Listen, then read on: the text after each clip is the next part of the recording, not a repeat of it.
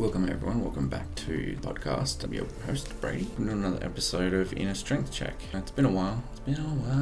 So look, today we're going to continue on with the air quotes Stoked series. So that's something that was aimed initially at highlighting both things that I'm excited for in various lifestyle domains and things that I'm looking forward to in 2023. If you head back to check out previous episodes, there's some around music, tabletop, and board gaming stuff that I'm excited about. Alas, however, look, I've been copying a bit of a double teabag, 4 balls total, from the deadly duo known as executive dysfunction and mood disorder. So yeah, look, and I think their little slouch of a stepson burnout has gotten a good few elbows in lately. So things have kind of regressed a bit in terms of that initial stoke that I've been talking about, especially applicable to gaming. There's a lot of issues with the gaming sector, the gaming community, and just my sorts of thoughts on gaming in 2023. So this probably is going to be more of a lukewarm take, if anything. But look, like a beautifully choreographed Hulk Hogan, I'm doing my best to emerge from underneath my mental health demons and,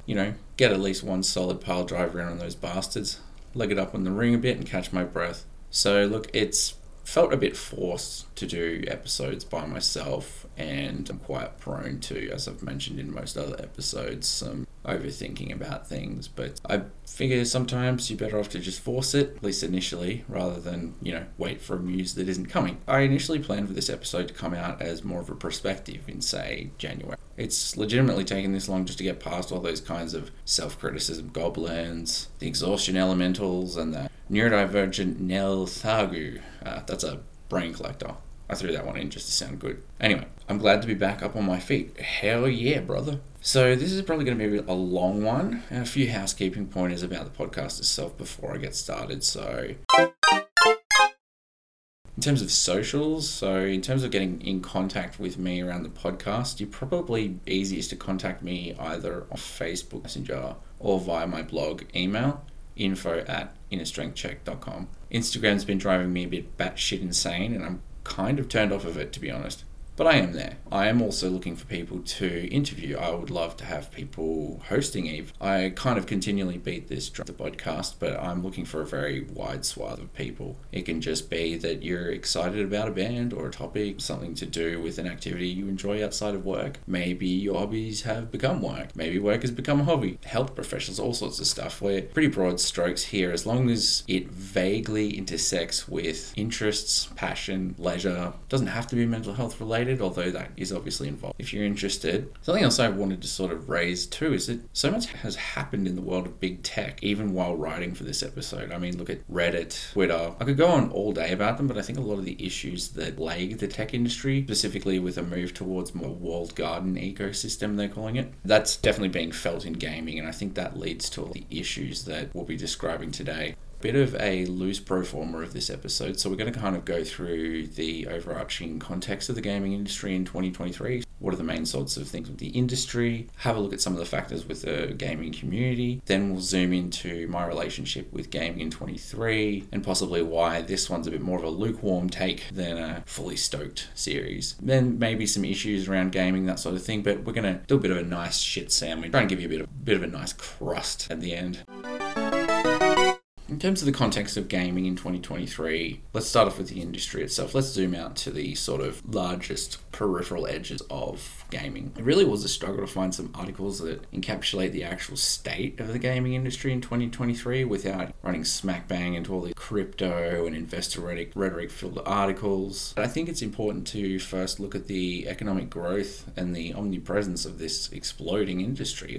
We need to understand the evolution from this maligned fringe dweller hobby in the 80s, 90s and onwards to this now more socially normative and accepted medium. I think prior to the forced isolation of 2020 and 2021 for obvious reasons, video gaming was already inexorably a part of our daily lives. Now it's essentially a given in this fractured, what are we style Tinder relationship to our ever more uncertain, still pesky COVID-filled kind of pandemic, kind of not world. I think the day and age of digital entertainment has only accelerated, and recent events have sort of spurned that on. And although we're outside of the the nexus of the worst of the pandemic and our reaction to that, I think that's left a lot of us kind of languishing in a space where we often don't have the energy to go out and do as much, and things like video games and TV become comfortable. It's to the point that video gaming itself, it's so visible, it's so often spoken about. I found it hard to engage in this realm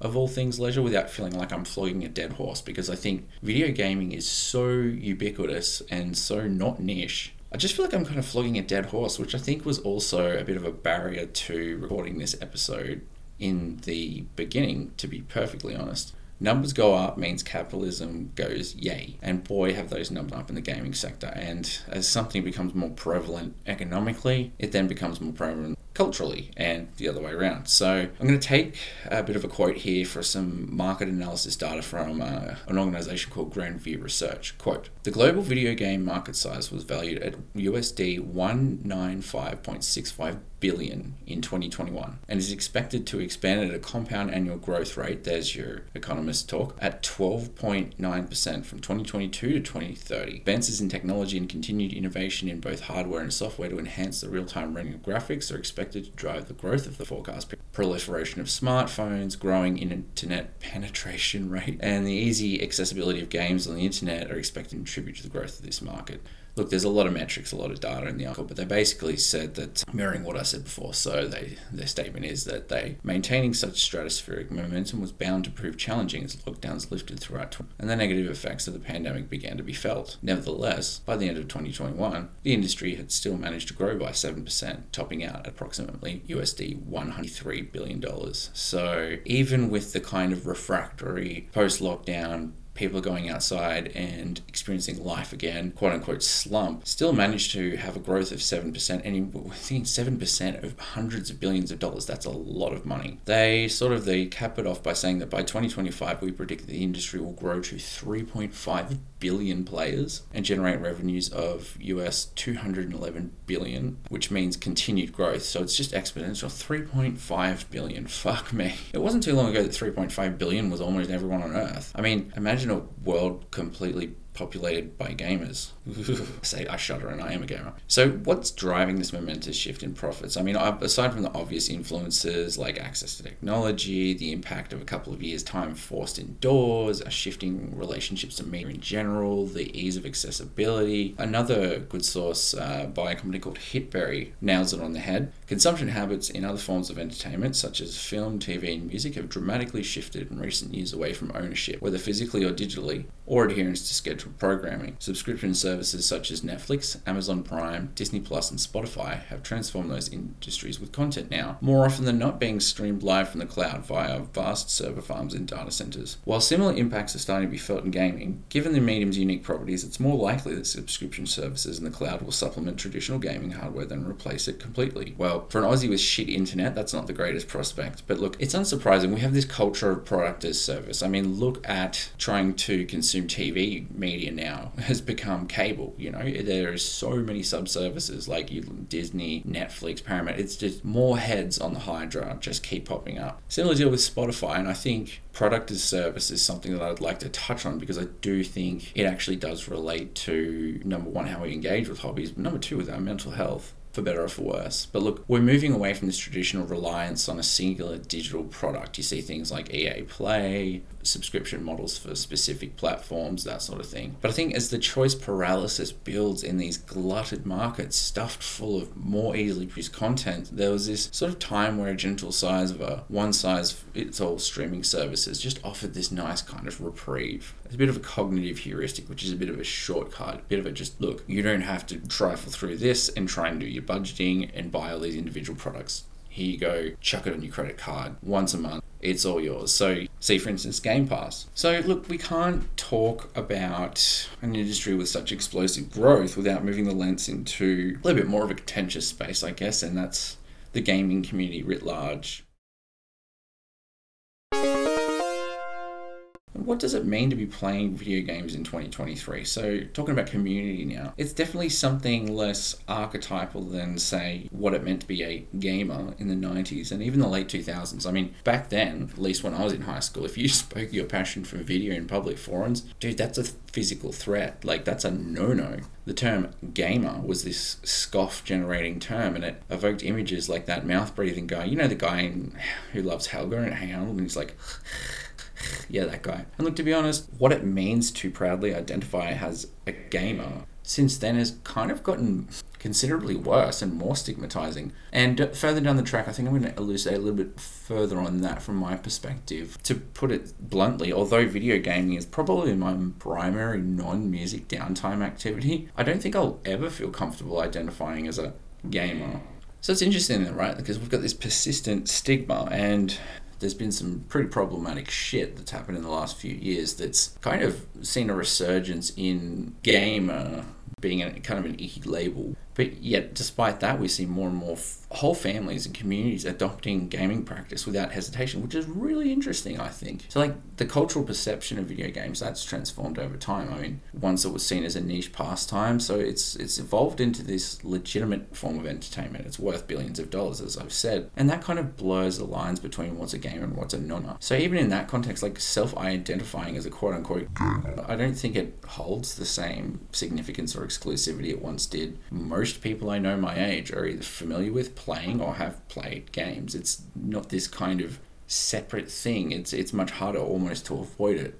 Perception of gaming as this more mainstream activity, I think it leads to a decline in the need for individuals to label themselves as gamers. And going off the point of what's happened with Reddit, what's happening with Twitter, those sorts of things, as the walls close in on the internet itself, there's less onus for people to be kicking around in specific forums and subreddits. Historically, we think about the term gamer, and it conjures up these images of socially isolated, spending countless hours alone in a dark room. It's become more mainstream. I think there's more diversity within the gaming community across all sorts of demographics, genders, age, background. It becomes increasingly difficult to define gaming within that young white male stereotype. I think negative associations with the term gamer have sort of begun to erode, but not quite. That leads me to my next point. I mean, another contributing factor to this sort of ickiness around rides is the prevalence of toxicity and gatekeeping that still persists in some gaming communities. I mean, I'm not going to delve too far into this because I really don't want to, but there's still, unfortunately, a lot of harassment, misogyny, exclusionary behavior in the gaming landscape. And I think there is an increasing demand for more inclusive communities, which has poo-pooed that sort of behavior, but not entirely. And I think another thing that is really interesting with the Guardian article from January 2023, they're talking about game types that once considered niche themselves are becoming much more important going forward. So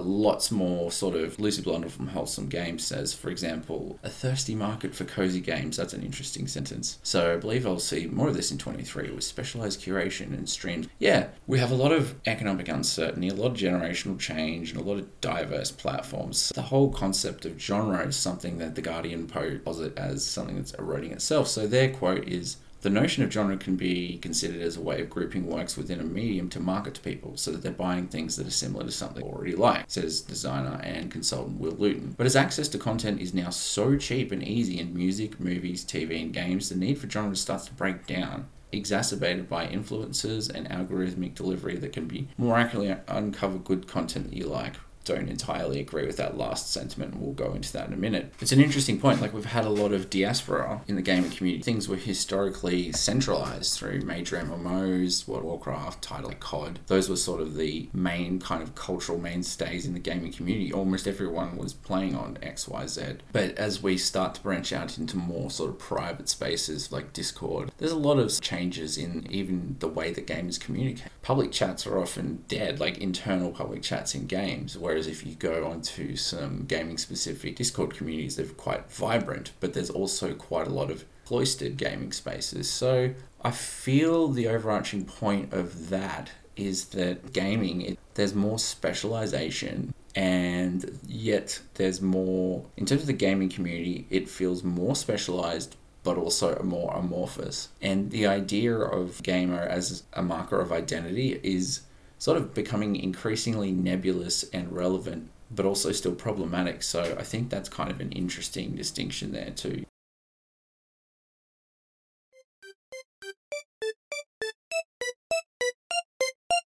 So what about my relationship with gaming in 2023? I'm going to frame this around a couple of things. So first, we're going to look at it from a mental health point of view, because I think before I get into being too much of a cynical prick, I think we need to bring it back mental health and how, obviously mental illness, that sort of thing, can put a less than favorable spin on things in general. And I'm a bit of a cynical prick. Up until recently for me, like the energy and the attention that's been demanded by shifting into my new role in a really challenging environment, I'm actually really loving my new job. Holy shit, it is full on. I actually am of the opinion that I feel like until very recently, the post-lockdown period, I think it's had more deterioration for me than the lockdown period. And I think we tend to forget, distress, that adjusting back to this strange, going back to before, what are we? Are we in a relationship or not? With this bug or with the world? It's this weird new normal.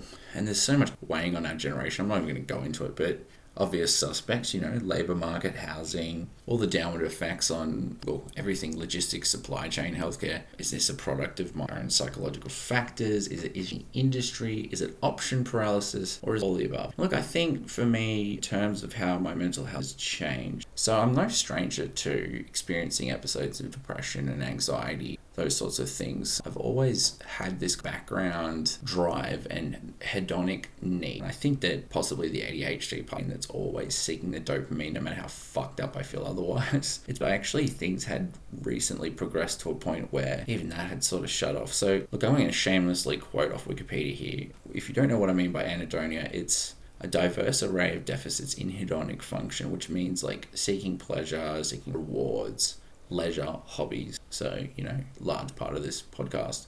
Reduced motivation or ability to experience pleasure. So early definitions emphasize the inability to experience pleasure, but anhedonia is being used by researchers to also refer to reduced motivation, reduced anticipatory pleasure, so even wanting things, reduced consummatory pleasure, so liking, and even deficits in reinforcement learning. And that makes sense for me. And in the gaming space, it's huge. I have very little want for games. Liking, yeah, sure, it's something to do. The anhedonia can be associated with ADHD, so impairments of your dopaminergic and your serotonin function can actually result in dysregulating the reward processing pathway. So I don't want to give too much of a sub-story around all this. It's about gaming, it's not about mental health, and in fact I actually think things are getting better for me bit by bit, but I wanted to give some context. To me, I think gaming at some point was not just a form of entertainment, but a little bit of kind of experience avoidance. It was a nice way to just sort of shut, which is fine. Like a little bit of dissociation, shutting off is healthy. I do think gaming is something immersive, exciting, stimulating, and rewarding, but I notice like in stressful times tend to find that I've got more and more difficulty juggling complexity or keeping my interest in storylines, the increasing time span that's involved in your average game these days. But I think let's bring it to what I'm playing.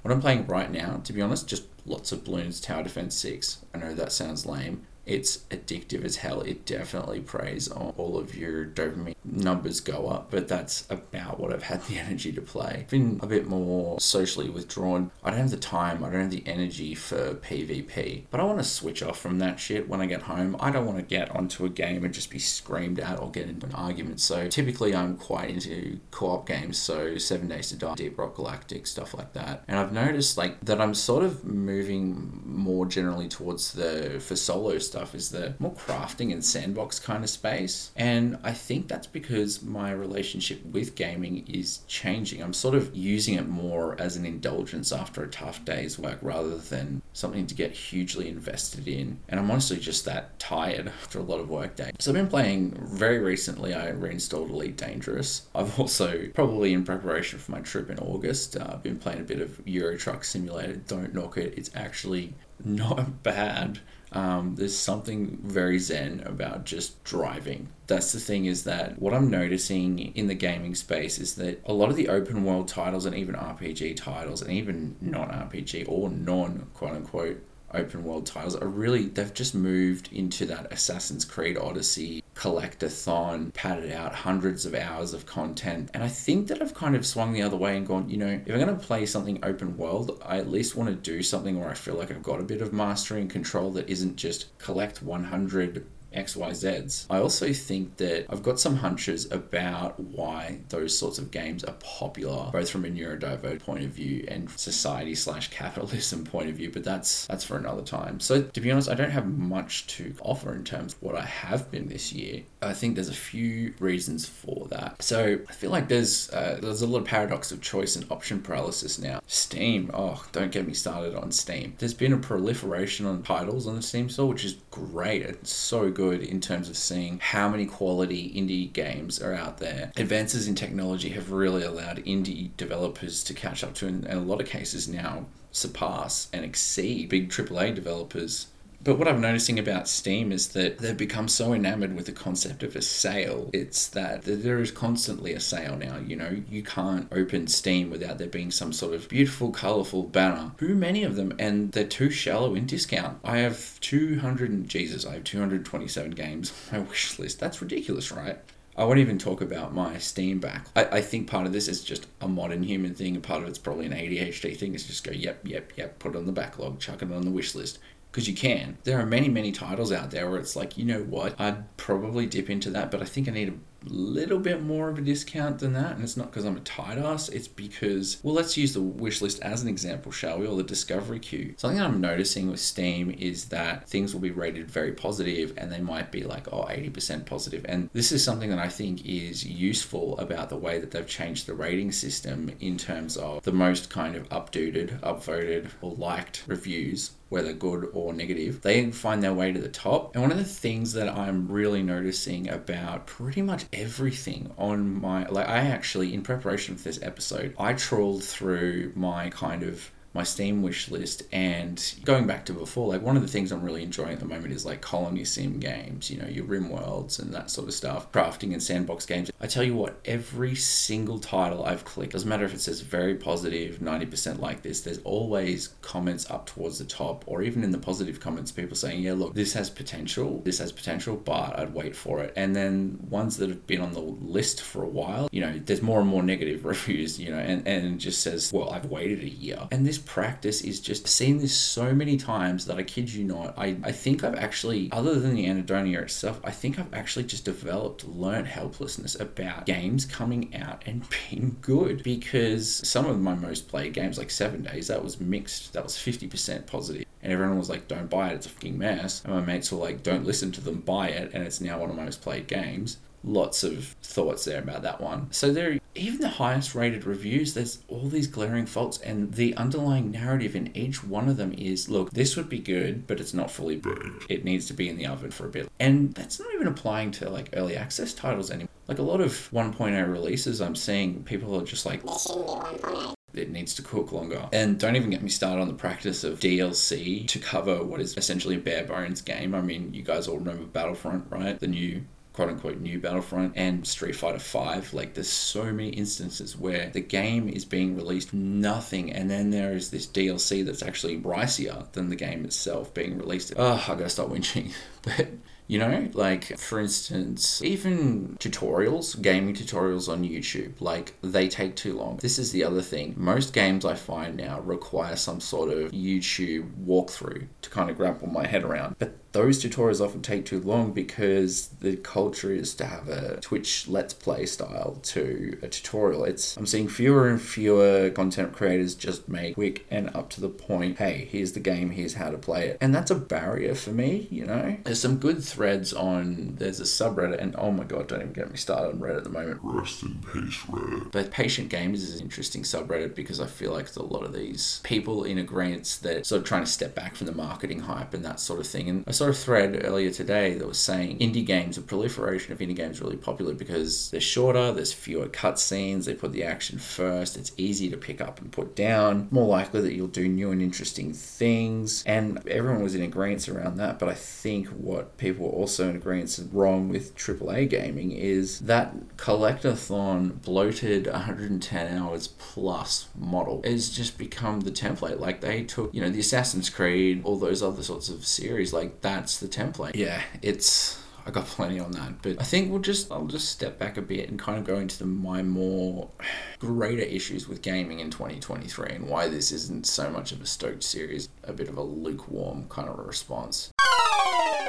So publishers, let's start there. And look, oh God, could go forever. But so I think that publishers, like, they're often putting out these strict deadlines just to align with the marketing campaigns. Like, you know, look at No Man's Sky, for instance, enough said. Holiday seasons, financial targets, all that, so yada, yada, yada. Devs get forced to release games prematurely a lot now. And then that leads to a lot of bugs, glitches, and unpolished content. I mean, look at how Cyberpunk started when it came out, right? And it just prioritizes short-term games over long-term satisfaction, because if you're a hyped studio, say for instance CD Projekt Red, and you've got, what was it, like a few hundred awards that The Witcher 3 won behind you, like, people are just going to buy that by default. And then we've got pre-orders, right? So prevalence of pre-orders, that's fueled the problem a bit more. So publishers are always like enticing players now, exclusive bonuses, early access, or special editions to encourage pre-ordering. Like, look at the special edition of Starfield on Steam. It's like $170. Are you kidding me? I'm going to be buying my friend's like beautiful fretless bass for like double that. And I know it still sounds like a lot, and that's money that I need to save. And this probably sounds like a privileged take, but like, 2 copies of Starfield, or a good quality musical instrument, you know, that could last me years. And you look at the content, it's the same thing. It's art books. This one has, special 5-day access, and I know a lot of that is to help a lot of Twitch streamers get ahead. And that's another thing, is that it's about fueling that content creation cycle and getting influencers to buy day one or pre-day one so that they can get ahead of the arms race, have their content out first. And it becomes more about finishing the game or streaming the game than sitting back and having time with it, letting it marinate. So yeah, there's that. And it's just, there's exclusive bonuses, blah, blah, blah. And then Skyrim, right? Let's not even go there.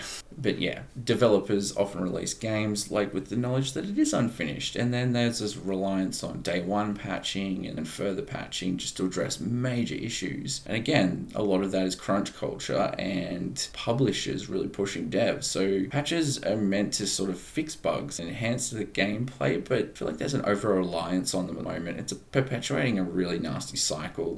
We've been made to assume, and we act in a way by tolerating it, subpar initial experiences. Like, we rely on future updates to get a more polished product, and I'm so sick of that. Like, I come from being a 90s kid, and you buy a game, and if it's unfinished, well, what the fuck? We've just become unwitting participants in the development project. I read these reviews, and it's like, this just sounds like feedback for beta testing, and that's what being a gamer kind of entails now. Beta testing. Not always, which is good to see. There's crunch culture. So, like, look at what's happening to the devs. They're subjected to long hours, intense pressure to meet these deadlines, all that. Talking about burnout before? Burnout. There you go. Burnout affects productivity. It affects quality of work, quality of life, which that manifests on the front end for us as consumers with unfinished or poorly finished game, because the devs are throwing in the towel. They're done. They're cooked.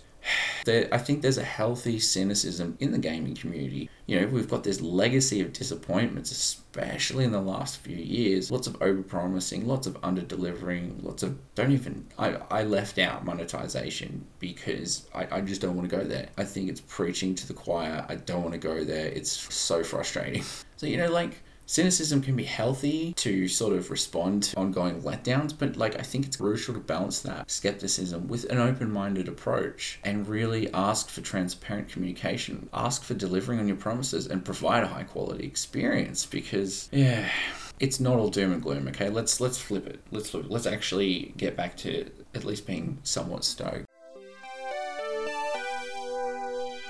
It's not all doom and gloom. Like, video games, they're a low effort, accessible hobby. Like, for me, a lot of my hobbies, I look around my room right now and like board games, tabletop, all that sort of stuff, that requires like intensive effort. You're often doing the computing yourself. That's half of the thing, right? And video games just allow, for me, from my perspective, I've kind of similar levels of cynicism and lost faith with all the streaming services and TV shows. I just feel like I've been let down often enough there that I'm like, this isn't stimulating. Like I'm restless watching shows where I'm like, this is probably going to be mediocre at best. And maybe that's just because I'm a cynical prick with ADHD. But I find that even games that I might slander or think, it was okay, I'm not even going to do an episode of TV content media because it would just be a billion times more cynical than this. Whereas even games where I'm like, it's not finished and that sort of thing, even unfinished games though, like with the advancements in technology and that sort of thing, there is a lot of innovation and creativity in these game design. There's new ideas, there's new gameplay mechanics, there's new storytelling techniques. So I actually think even fair to middling games now there's a lot of more uniqueness and immersion in the gaming sector. I think a lot of that is because indie game development, that's gotten a lot of traction thanks to Steam, itch, crowdfunding, all that sort of thing. Things like Unity and other engines being developed takes a lot of that back-end pressure off of people wanting to essentially tell a story through the medium of a video game. A lot of indie games explore niche genres, there's a lot of experimentation, new mechanics, there's fresh storytelling approaches, so gaming landscape's actually diversifying a lot, and that's something that I am stoked about seeing. There is breadth and specialization even within various genres. Like go back to management or colony sims before you go on the Steam page, it's incredible. Quality and diversity of things that are offered there, where it's like a few years ago that was just RimWorld and bad RimWorld clones mostly. I don't know, city builders, racing games, you name it. There is so much interesting and diverse content out there. And what I'm noticing is that is seeping into the console market as well. As consoles start to technologically catch up to and effectively be a form of computing, you're actually seeing a lot of indie development make its way out to the console audience, which I think is fantastic because that used to be a very sort of globalized system.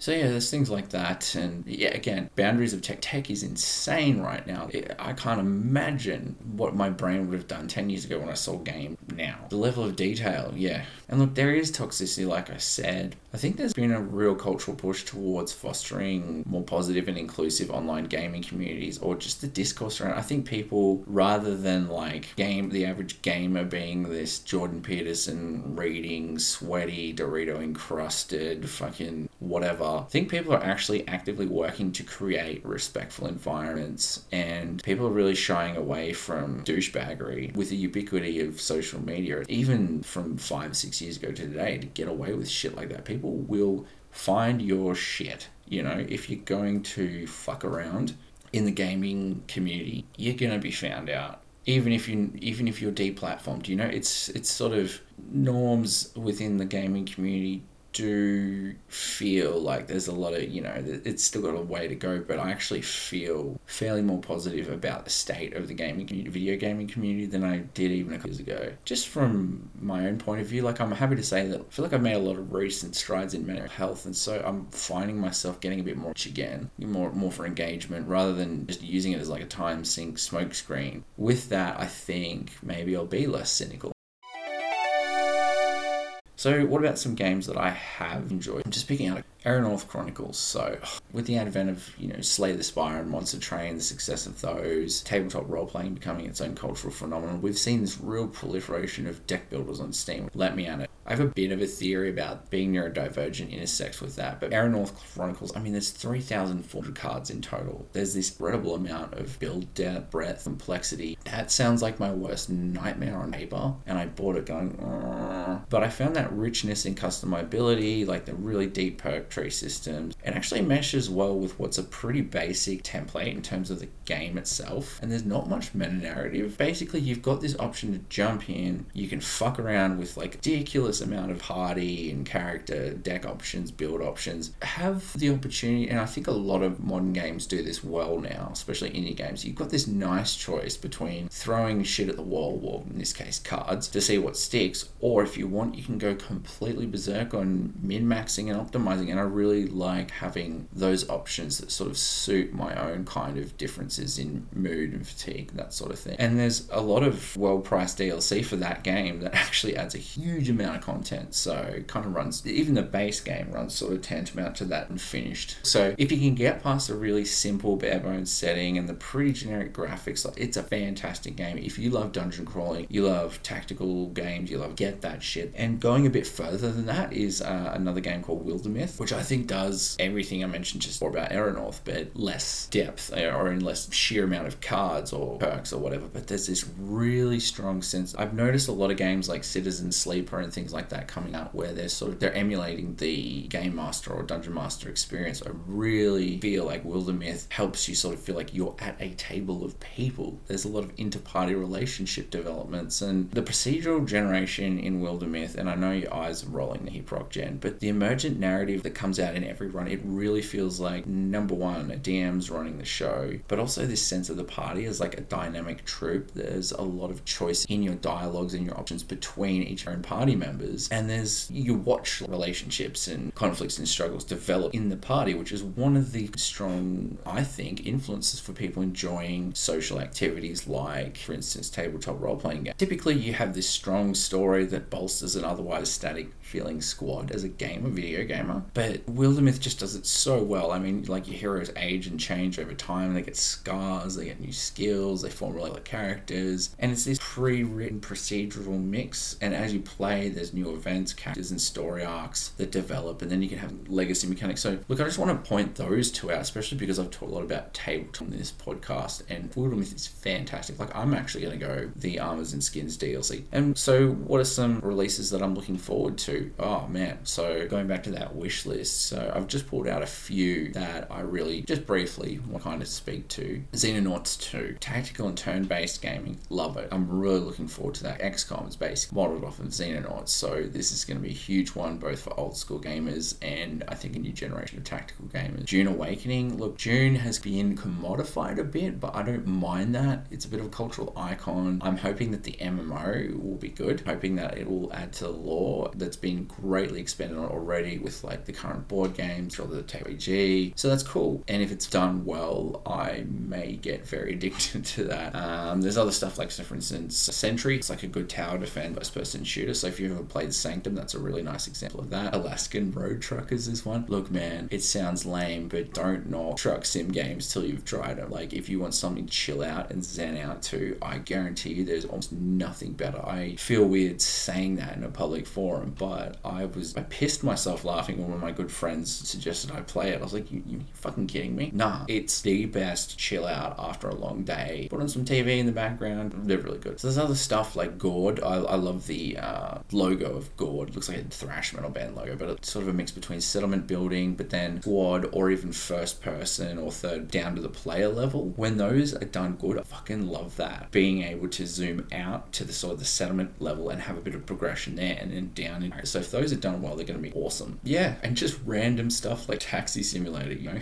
I'm a little cautiously domestic about Starfield. I feel preemptively defeated, but I'm just going to choose to be cautiously optimistic about Starfield. I think we could probably do a whole episode on that once that comes out, right? Stalker 2, oh man, Stalker. New Star Wars game, Star Wars Hunter. The Expanse, so Telltale, which is funny because The Expanse is a show based on a tabletop campaign, and Telltale are now doing a game based on a show. So look, I guess the thrust of it is at the end of the day, there are things that I am excited for in the video gaming space. I don't think it's all negative. There's a lot of threads here that probably a lot of you will identify with or agree with, or you won't.